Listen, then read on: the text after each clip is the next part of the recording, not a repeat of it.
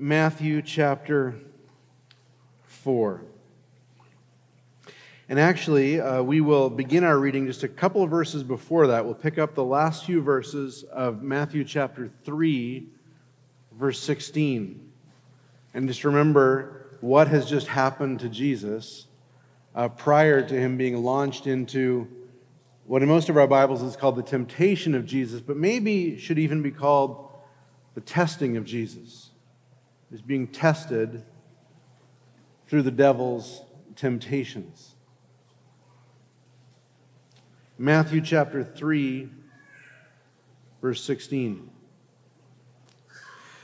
May the God who made the world by speaking remake us as we hear His word. And when Jesus was baptized, immediately He went up from the water, and behold, the heavens were opened to Him. And He saw the Spirit of God descending like a dove and coming to rest on Him. And behold, a voice from heaven said, "This is my beloved Son, with whom I am well pleased." Then Jesus was led up by the Spirit into the wilderness to be tempted by the devil. And after fasting 40 days and 40 nights, He was hungry. And the tempter came and said to Him, "If you're the Son of God, command these stones to become loaves of bread." But He answered, "It is written, man shall not live by bread alone, but by every word that comes from the mouth of God." Then the devil took Him to the lofty city, to the holy city, and set Him on the pinnacle of the temple, and said to Him, "If you are the Son of God, throw yourself down, for it is written, He will command His angels concerning you, and on their hands they will bear you up, lest you strike your foot against a stone." Jesus said to him, "Again it is written, you shall not put the Lord your God to the test." Again, the devil took Him to a very high mountain and showed Him all the kingdoms of the world and their glory. And He said to them, "All these I will give to you, if you will fall down and worship me." Then Jesus said to him, "Begone, Satan, for it is written, you shall worship the Lord your God, and Him only shall you serve." Then the devil left him. And behold, angels came and were ministering to him. Father, how desperately we need to be in your presence. How desperately we need our feet washed after a dirty week in the world. And how excellent and perfect and sufficient is your word to do the work. Come and be with us. Speak to us. Lord, make me invisible, and Lord, let your word be everything to us in this hour. Lord, we pray that you would do this in Jesus' mighty name. Amen. Well, I'm wondering how many middle school and high school students are finished with their finals for the year. Anyone finished with finals? One relieved student back here. Any still have finals ahead of them? Okay. This sermon is to encourage you. No, there's another one. Any college students done finals? Okay, anyone not done finals? So relief on many faces. Most of us get some level of nerves when it comes to tests. And we get some level of nerve. Some people get paralyzing nerves. Other people are a little more nonchalant. But we all get some level of nerves when it comes to tests because tests expose us. Right? They either show that you know the material or you don't. When I was in high school, I heard of a teacher who wrote he was doing a test on Homer's The Odyssey, and he wrote, "Where was the boat?" And the student wrote, "In the water." And the gracious teacher gave them half points for that ingenious answer. Tests, they expose us, what we know. They're also often prerequisite to being able to go on. If you don't pass your finals, you usually don't go to the next grade. And if you're held back a grade, then you're really limited in the opportunities that you can be pursuing. Not forever, but in the short term. And I have good news for all of you middle school students and high school students and college students. Once you're done school, testing doesn't stop. In fact, to do just about anything in life, you got to pass tests. If you want to work with refrigerants and do HVAC work, you got to be EPA certified. You got to pass the test. If you want to be a lawyer, you got to pass the bar. If you want to go to med school, you got to do well on the MCAT. There are tests, really. Listen, there's no way Chick-fil-A is getting that level of consistency without people jumping through a few tests. There is somewhere a test where the right answer is, "That's my pleasure."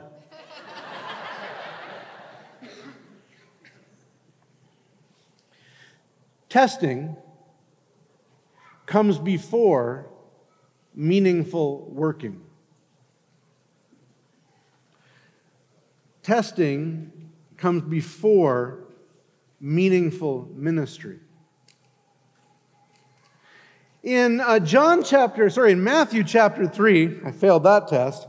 In Matthew chapter 3, John the Baptist came preaching, "Repent, for the kingdom of heaven is at hand." That's Matthew chapter 3, verse 2. Repent, for the kingdom of heaven is at hand. And if you're in Matthew 3, maybe flip over one page and glance down to verse 17 and notice that Jesus' first sermon is a carbon copy of John's first sermon.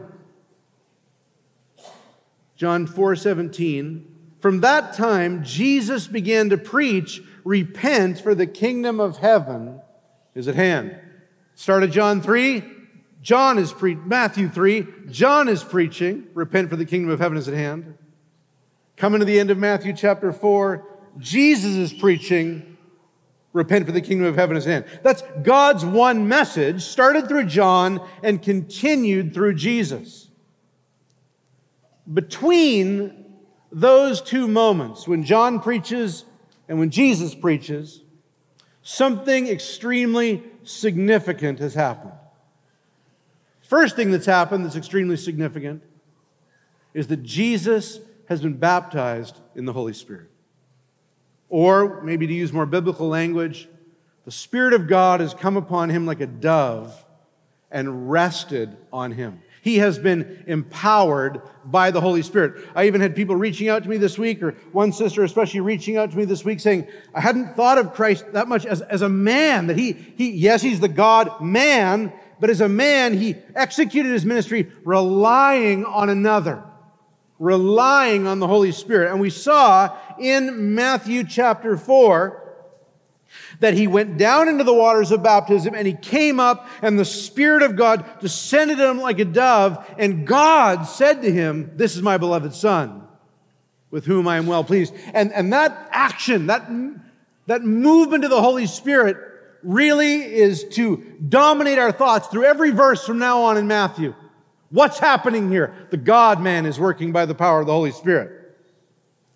And it's to set our vision for what the Christian life is. It is not simply a life of rule following. It is we, people indwelt by the Son of God, carrying out our lives in the power of the Spirit of God. And really, in so many ways, so much of what Jesus was capable of, we are capable of, since we have the same Spirit that He had.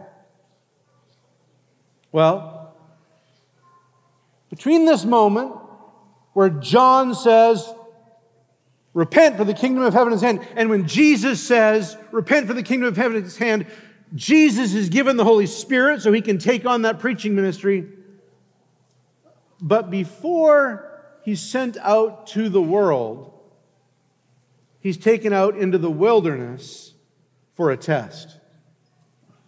Before He's sent out into the world, He's taken into the wilderness for a test. And this is a test, and I'm going to spend a fair bit of time here on background for a second. This is a test that a lot of people before Him had taken. He wasn't the first person to write this test. This was a test that a lot of people before Jesus had taken and failed. Now, I'm going to describe this to you by giving you a fair bit of Old Testament example. Now, I did this a few weeks ago. It lovingly put you to sleep. I reproved the congregation and encouraged you to pay attention because you need to know the Bible better. I got home, my wife reproved me. She said, if you're boring, that's your fault. Not theirs. Do a better job. So Lord God, help me to do a better. She said it much gentler than that, though that was the gist of what was said. So I want to give you this Old Testament background. Here it goes. The people of Israel, this nation, the nation of Israel, were God's chosen people.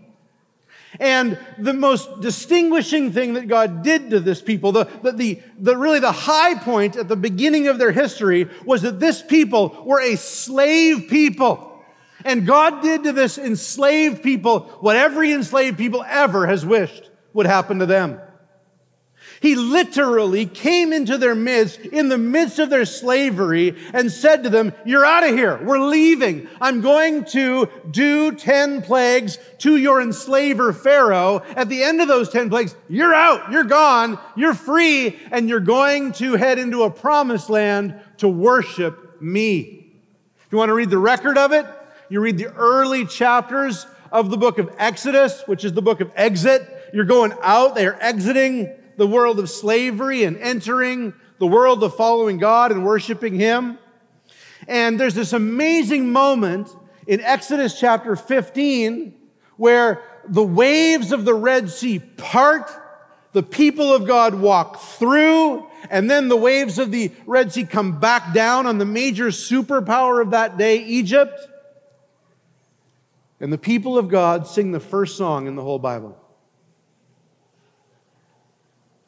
The Lord has triumphed gloriously. The horse and rider He has thrown into the sea. And they sing. And once they're done singing their hearts out, you know what they do? They complain. Oh, they complain. Oh, the verse was praise, but the chorus is complaining. That's what happened. Chapter 16, chapter 17, they get the water. This water's bitter. God does a miracle. The water becomes sweet. We don't have any food. I'll put bread on the ground in the morning and meat on your plate at night. Well, in Egypt, we had leeks and onions, and it was so good there. God says of this people, God, unlike us, does not view complaining as a minor sin. He says in the Psalms, He says in the book of Hebrews, for 40 years I loathed that generation. I hated those complainers. And instead of taking those complainers out of Egypt and immediately into the promised land, He makes them wander around, eating the same breakfast every morning. Now listen, if your breakfast falls from heaven, that's awesome, but by the 4,000th day, there's a great Keith Green song where he describes all the things you can do with manna. Banana pudding, you name it. Like, there's just all kinds of options. But it gets old. Anyway, they had this manna. They had the quail. God provided for them day after day. But essentially what he's doing there in the wilderness for 40 years, please mark that date, 40 years. For 40 years, he wanders them around in the wilderness, and here's what he does. He makes sure they wander along long enough so that every single one of them die. That whole complaining generation wiped out. That's why it takes so long. Now, here's the deal. Israel's brought out of Egypt into the promised land, or on the edge of the promised land. They totally failed the test, and test language is used there. I don't have time to go read it up, but it said they tested him by saying, is God really with us? I mean, parting seas, 10 plagues. Is he really here? Anyway, they complained. They tested God. And then because of their testing, he makes them wander around for 40 years. And at the end of that 40 years, we get the book of Deuteronomy. Okay? Book of Deuteronomy comes to us at the end of the 40 years. They're just on the edge of finally getting to go in. The complaining generation's dead. Well, unfortunately, another generation that's going to complain is alive. But it almost sounds like good news. They're on the edge of going in. And in this very compressed space, Deuteronomy 6 through 8, God says 3 things to them. Tell me if these sound familiar to you. These 3 things are all said to a generation that's just watched all their forefathers die for complaining, that's on the edge of going into the promised land, and God says many things to them, but I'm going to highlight 3. He says to this generation, man shall not live by bread alone, but by every word that proceeds from the mouth of God. Can you guess what the next thing he says to them is? You shall not put the Lord your God to the test. You picking up the pattern? Because the third thing he says to them in Deuteronomy 6 through 8, not Matthew 4, in Deuteronomy 6 through 8, is he says to them, you shall worship the Lord your God, and him only shall you serve. And so Israel went into the promised land, and they sang Kumbaya forever, and it just was glory. They learned that you don't just always trust bread, you trust God, you don't test God, you don't worship anybody but God, right? Now, if you've read your Bible like ever, or heard about someone who read their Bible once, you know that's not the case. They get into the promised land and they oppress and harm each other so they can all have more bread, more wine, more food, more sex, more carnal delights. They put God to the test. Prove yourself! Even though he's proven himself 1,000 times over. And they worship the Baal, and they worship the Asherah, and they worship the gods of the nations. This test that Jesus takes in 40 days in the wilderness is not a test that was only written for him. It was a test that the people of Israel had been given repeatedly and had failed. And when Jesus is in the wilderness, he doesn't just come and say, hey, the devil's coming at me. I'm going to quote Scripture. It's way better than that. I'm going to tell you about a story I saw. I was at a Bible conference years ago. Can't be at a Bible conference years later. I was at a Bible conference years ago, and a preacher by the name of Bob Jennings, old small-town preacher, really in the later years of his life. He would die just a few years later from cancer. Bob Jennings is in front of a congregation about this size, And he says the great men of God in the Old Testament always knew and memorized and were devoted to the Word of God. And he says to the congregation, and I can't do this, I actually can't reproduce what he did. He said, name some men of God that were deeply shaped by the Word. And David, Moses, all these hands are going up and names are coming out. And for every name he was given, he didn't quote a verse about them. He quoted a verse about them that showed their love for the Word of God. So someone says Ezra, and he's quoting that verse. I don't even know the verse by heart, where it says Ezra devoted himself to the study of God's Word. So his knowledge of the Word of God was not such that when you asked him, hey, did David love the Word of God? And he said, yeah, all Scripture is God-breathed. David loved the Word of God. No, he knew the verse where it said David loved the Word of God. And when you said Moses, he knew the verse where Moses loved the Word of God. And when you said Ezra, he knew the verse where Ezra loved the Word of God. And he had all of these on tap so that he could stand without blushing in front of a congregation this size, and any name that was named, he knew the verse that pointed out exactly how much they loved the Word of God. Now, preachers often make the point from this passage, when Jesus was facing the devil, he quoted Scripture. Amen? But he's way better than that. He limits his selection of Scripture to 2 chapters, Deuteronomy 6 and Deuteronomy 8. And they are the 2 chapters where Israel has just been failing tests, are now being sent into the promised land. And Jesus, after they've been in the wilderness for 40 years, goes 40 days in the wilderness, and all the verses he quotes are what God told Israel they needed to do. What's he saying? I'm the new Israel. I'm the Son of God. Out of Egypt you will bring your son. I'm that son. Pharaoh, release my son, that he may follow me. I'm that son. He's the son who is saturated with the Word of God so that he obeys in everything. The devil puts the smell of fresh bread in front of a man who hasn't eaten for 40 days' nose. And he says, man doesn't live by bread alone, but by every word that proceeds from the mouth of God. The devil says, hop off that building and God will catch you. Yeah, God would catch me if I fell off a building, but I don't go falling off buildings on purpose. You shall not put the Lord your God to the test. The devil says, you came to get all the nations to worship you. I'll give them to you the easy way. Just bow down and worship me. And Jesus says from Deuteronomy chapter 6, you shall only worship the Lord your God.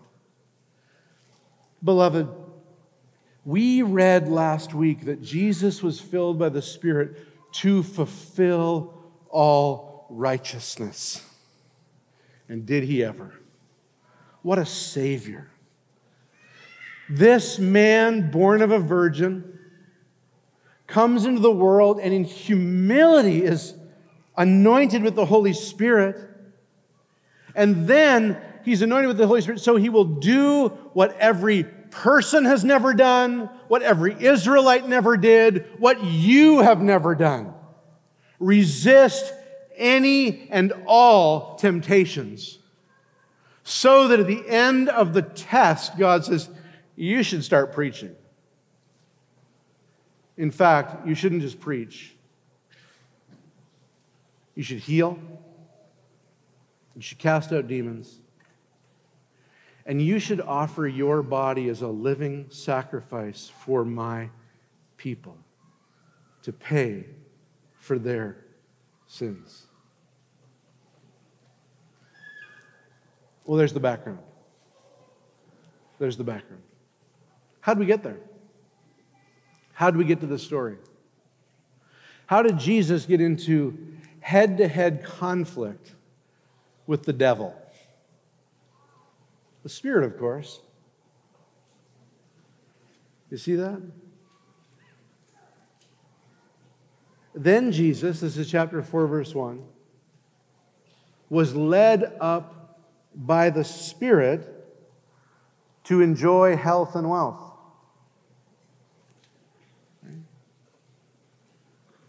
Then Jesus was led up by the Spirit to an extended time of peaceful meditation. Isn't this what we want the Spirit to do in our lives? We all have this idea that if the Spirit was leading us, if we were really spiritual, then our life wouldn't be like a battle scene.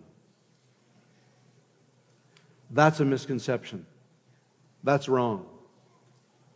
Your life could be utterly embattled. And it's not a mark that the Spirit's not working, but that He is. Then Jesus was led up by the Spirit into the wilderness to be tempted. This word tempted is and can often be translated in the book of Matthew, tested. Then Jesus was led up by the Spirit into the wilderness to be tempted by the devil. So I'll just leave that point there, but it's a very important one. Talking to Pastor Tom Scott recently, and one of the things he tells me he often experiences in counseling is Christians who believe that God is working in their life once He takes all the struggles away, rather than Christians who believe that God is eager to meet them with power and enablement in the struggles. If you confuse that, it doesn't matter how much Bible you know, you will hate your Christian life. Because you're like, if the Lord loved me, it would be easier. And then you take the evidence in, and what do you have to conclude? I must not be loved very much, because it's always very hard. But if you have this idea that the Spirit leads into difficulty, the Spirit even can lead into head-to-head contact with the devil. If you live that view of the Christian life, then all the difficulties, well, they can actually become proofs of how much He loves you. He disciplines those He loves. He takes through difficulties those He loves. And it changes the way, what you're looking for from God. You're not just looking for release from these difficulties. Well, you are, but that's all to be set on the grace to be revealed to you on the last day. But in this day, you're looking for the enablement and the help and the strength of the Holy Spirit to help you through the attacks of the devil and the world and the flesh. Who is the devil? So this is kind of the third point. If you're taking notes, you're probably frustrated with me today. But here we go. First of all, the historical background. Second of all, the Spirit's leadership. Third, the reality of the devil. Who's the devil? Who's the devil? The enemy of God. That's exactly right. In fact, his name is accuser or slanderer or adversary. And actually, just a brief comb through of this passage can teach us a great deal about who the devil is. He's one who can tempt, so he's not just a force. He's an actual person who can think. Tempting requires knowing how to set the hook. If you're a fisherman, you know that you bait the hook so that it's attractive and deadly. That's what fishermen try to do. They're nice. They go, hey, fishy, fishy, fishy. If you bite into this, you'll be happy. And then they pierce their cheek and release them. That's nice of them. But anyway, so in order to do that, you have to be conscious. You have to be a person. You have to have a mind. The devil's not a force. Not some force floating around behind racism or some force floating behind oppression. He is a person who distinctly tempts and allures people towards wickedness. He makes what is good, he makes what is evil look good. He makes what is deadly look life-giving. And he sucks people in that way. Look at some of the features of the devil here. Notice this. Did you notice what happened right after Jesus said his first, "It is written"? Yeah, the devil said, I'll try that one too. It's just brutal. You see that in verse 6, if you are the Son of God, throw yourself down, for it is written. And Jesus had quoted one verse, devil goes for 2. If you've got the idea that something is biblical because it uses Bible, you're misguided. The most deceptive lies in the world come from men and women saturated with Bible. Make no mistake about it. The Galatian heresy that drew the believers away from justification by faith was not being led by men who said, abandon your Bible. It was being led by men who said, get more Bible from the law of Moses. The reason secularism in America is so deceptive is because it has found an amazing way to capitalize on Christian virtues like love, acceptance, compassion. Ryan, are you saying that love and acceptance and compassion are wrong? I'm not saying that at all. I'm saying that divorce them from the rest of the Scriptures, and they are extremely deceptive. The most dangerous lies in the world come from people saturated in the Bible. It's why the Jehovah's Witnesses are so successful. They use so much Bible. It's why the Mormons are so successful. They use so much Bible. It's why the Catholics are so successful. They use so much Bible. Bible alone is no indicator of truth. You must know the whole counsel of God. But the devil will get you to isolate this verse, isolate this theme, isolate this idea, rather than keeping the whole truth before our mind. I don't want to get too much into Jesus' reaction, but notice it here. The devil uses 2 verses from Psalm 91, which really do promise deliverance. They really do promise deliverance for the people of God. He will command the angels concerning you. On their hands they will bear you up, lest you strike your foot against a stone. Oh, man, God promises to deliver me. But Jesus knows enough Bible to say, yeah, but you're not supposed to put yourself in a place where you need to be delivered.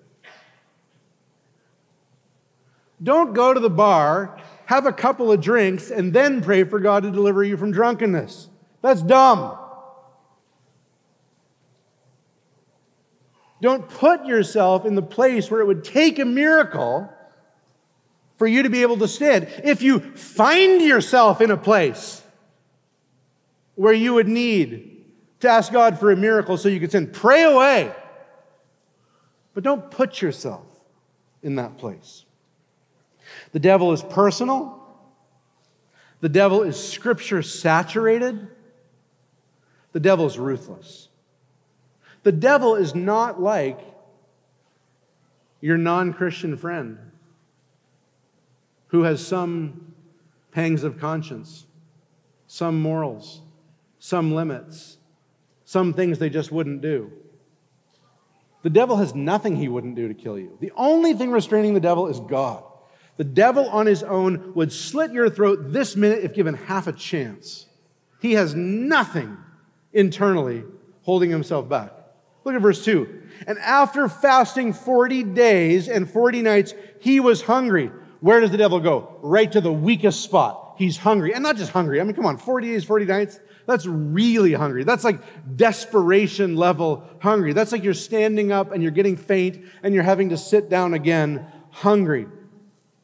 Why don't you just turn a rock into some bread, Jesus? Just do that. The devil is absolutely ruthless. He's Scripture twisting. And I'll give you one more thing he is. I'll give you a couple more. He's powerful. The devil's powerful. How powerful is he? Well, do you notice that Jesus seems to be enduring some kind of visions in this passage? All of the gospel writers are clear that Jesus was in the wilderness 40 days. He's in the wilderness 40 days. And yet, now he's on top of a temple being tempted to drop off. Now he's seeing all the world. None of this is possible apart from some sort of vision that the devil is giving to Jesus. And then to add to this idea of power, let me make sure I make this clear. When the devil offered Jesus the whole world, that was something the devil could do for a time. He's not blowing smoke.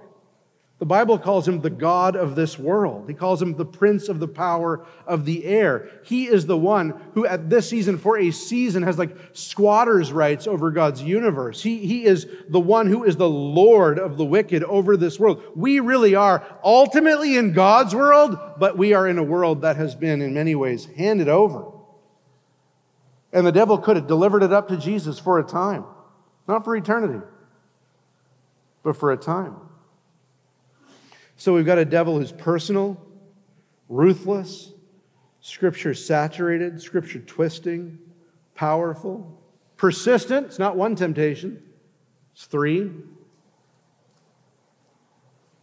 And he's resistible. He is resistible. And not just by Jesus. James tells us if you flee the devil, if you resist the devil, he will flee from you. The devil is not someone you're just going to have to cave into. Temptation is not something you will inevitably fall into. God has, by the power of this Holy Spirit, the same Holy Spirit Jesus had, given us the strength to overcome the devil. Well, let's ask this question, and then we'll close. How did Jesus resist the devil? Now, what are the ways we tell people to resist the devil? You need an accountability partner, right? If you just had an accountability partner, it would all go away. Now listen, I'm all for accountability partners. If you got one, don't quit. If you don't have one, maybe get one. But let's be honest here. If you can lie to God, you can lie to your accountability partner. And who had an accountability partner? Adam did. There she was, Eve. What'd they do? They decided to go in on it together. Reminds me of the illustration I heard years ago of like 21-year-old guys who make each other their accountability partners. Did you lust last week? Yeah, me too. Oh, some terrible consequences to that confession, wasn't there? I always tell young married men who are engaged, I say, make her dad your accountability partner. It's got an amazing effect on the soul. You did what to my daughter? Don't do that again, like ever.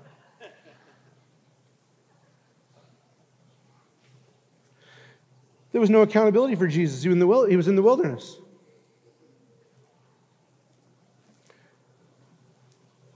What else do we tell people who are succumbing to temptation? Get a good night's sleep. Yep, get a good night's sleep. We're more susceptible to temptation. Put yourself in the best possible situation. Eat well. You don't want to be eating candy bars all the time. You're going to put yourself in a place where you're going to fall. Just try to control and regulate your environment. And you're going to put yourself in the best place possible to overcome sin. You know what? I actually agree with all that. That's a good idea. If you can get a good night's sleep, get a good night's sleep. If you can do some things that are restful, do some things that are restful. That's all good.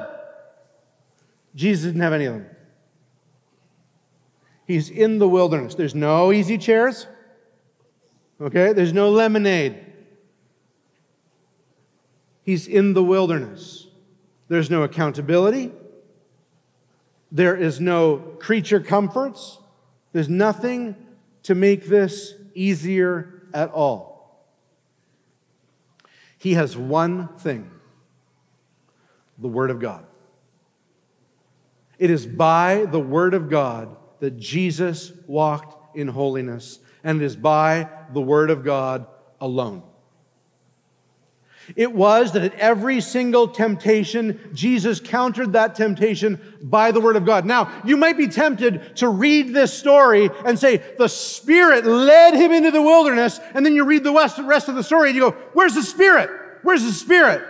Spirit leads him into a hard place, and then the Spirit's gone. And you would only be tempted to think that if you make the common error of our day, which is this. We do not recognize that the Holy Spirit of God is primarily invested in God's Word. That the Spirit is the author of Scripture, and the Scripture is the Spirit's Word. Now listen, I love all of the gifts that the Spirit gives. I love all of the graces the Spirit gives. They are wonderful, and yet nothing is more amazing than the Bible. How many people were rushing into Jesus' presence to encourage them with their spiritual gifts? Hey, Jesus, that was a terrible temptation from the devil. Let me dodge and parry with the use of my spiritual gifts on your behalf. There's no one there. He has the Bible. He's stored up in his word, in his heart, most likely from the ministry of his own eyeballs, reading the scriptures, and from Joseph and Mary, pouring them into his soul. And from that, he shows himself to be a capable swordsman. Value getting food when you want it, Jesus, not when God will give it to you. No, man shall not live by bread alone. Jesus, if you're the Son of God, and that really is the point of testing here, if you're the Son of God, then do something to really show it. I mean, you can assure yourself, you can assure your others, jump off of this temple and God will deliver you, it'll be great for you. You'll go, I really am the Son of God. And everyone will look at you and say, he really is the Son of God.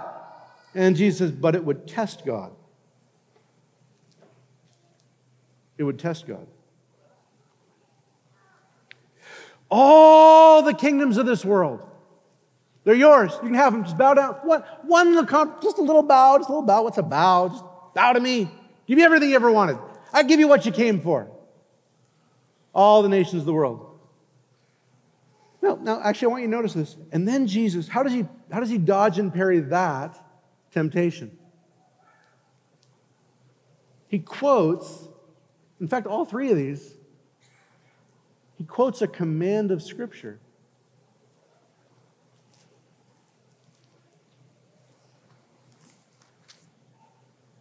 You shall worship Lord your God, and him only shall you serve. Let me ask you this. Do you think of the commands of Scripture as able to help you overcome sin?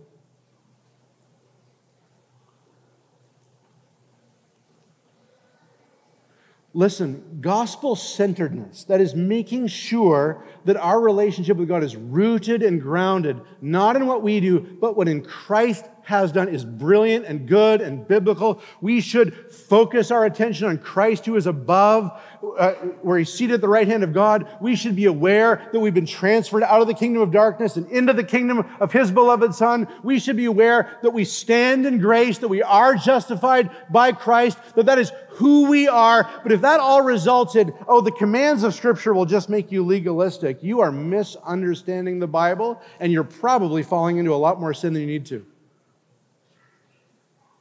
Jesus is guarded each time. Turn the stones into bread. No, the Lord has commanded me not to. Jump off of this temple. No, I have been commanded not to test him. Worship me.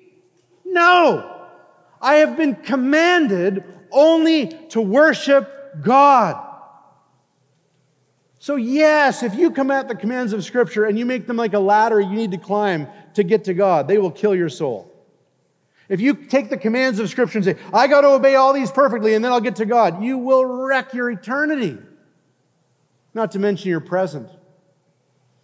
But if you understanding that God has sent his Son to pay the penalty for our sins, and now we are completely forgiven in him and given his Spirit, if you then come to those commands and say, these words are a lamp unto my feet and a light unto my path, you will be guarded from the temptations of the devil by them and by his, who authored these scriptures? That ever-gracious Spirit. He helps us through these words. So much here. So much glory here. Let's review it, and then I'll sit down.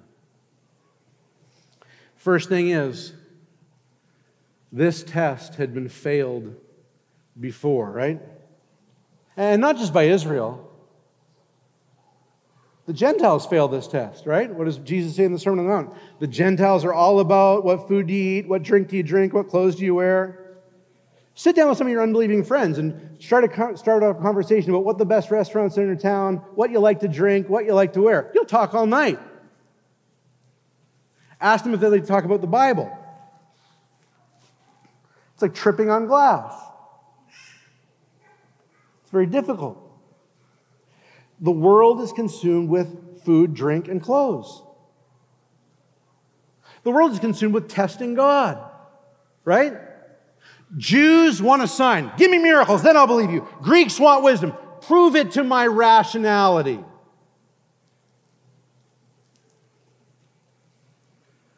The world is willing to compromise little bits to get greater power. This is the classic Washington story. You just go to Washington to save the world, but you compromise to do it. All these temptations right here that we're dealing with are exactly what the world falls into. And the church is tempted by it. Make creature comforts your center. Make testing God the proof of whether He's real or not. Compromise a little to get more power. Have you ever met a man like Jesus? Have you ever seen a man like Jesus? You might be here checking out Christianity, and to check him out, you're probably checking out me, the preacher. You're checking out these Christians. That's great. Do that. I hope you find some wonderful people. I actually know you will, but you will not find anyone like this. Utterly devoted to God, not food or drink or sex or clothes. Believing God's word instead of testing Him. Pursuing the worship of the world and the glory of the world by dying for the world. Not by worshiping the devil. There's nobody else like Him. And He's died on the cross to save sinners from their sins. Won't you believe in Him? Won't you repent of your sins and believe in Him? And then, Christian, one last point. Isn't it amazing that the one who faces the devil, overcomes the devil by the Spirit's word, the one who walks in perfect righteousness does it in a way that doesn't increase his self-righteousness over you, but his sympathy with you. I mean, come on. If I made it to the wilderness like this, I'd be unbearable for like the next 5 centuries. Yeah, and then he came at me and I had Bible here and Bible there, Bible everywhere. Should have seen me. Should have been like me. It was awesome. I'm awesome.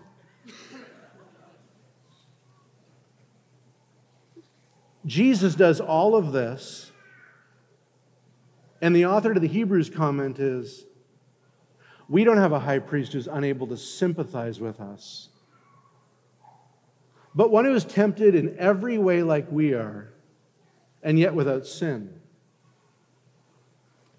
The soul formation this did in Jesus, if I can put it that way, is it made him go, man, that's what they're going through.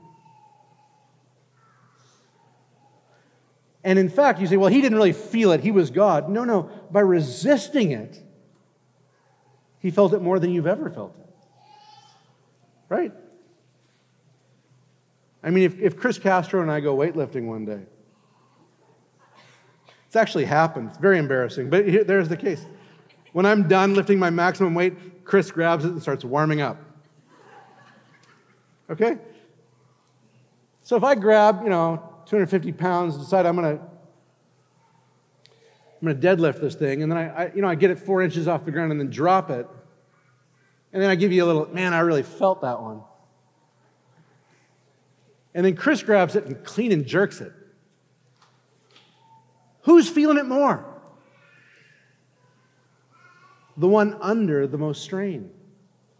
The one resisting the weight the most is the one feeling it the most. Jesus' resistance of the devil's temptation doesn't make him understand temptation less than you, but more. And Jesus resisting temptation didn't make him self-righteously exalting over you. It made him sympathetic with you, so that he can be righteous for you, fulfilling all righteousness, and sympathetic with you as one who falls into the sins he's died to forgive. What a Savior. What an example. What a Son. Let's pray. Father, we come before you, we praise you, and we glorify you, and we magnify you for displaying yourself to us in your word. We love you. Lord, change us just by looking at you. We pray this in Jesus' name. Amen.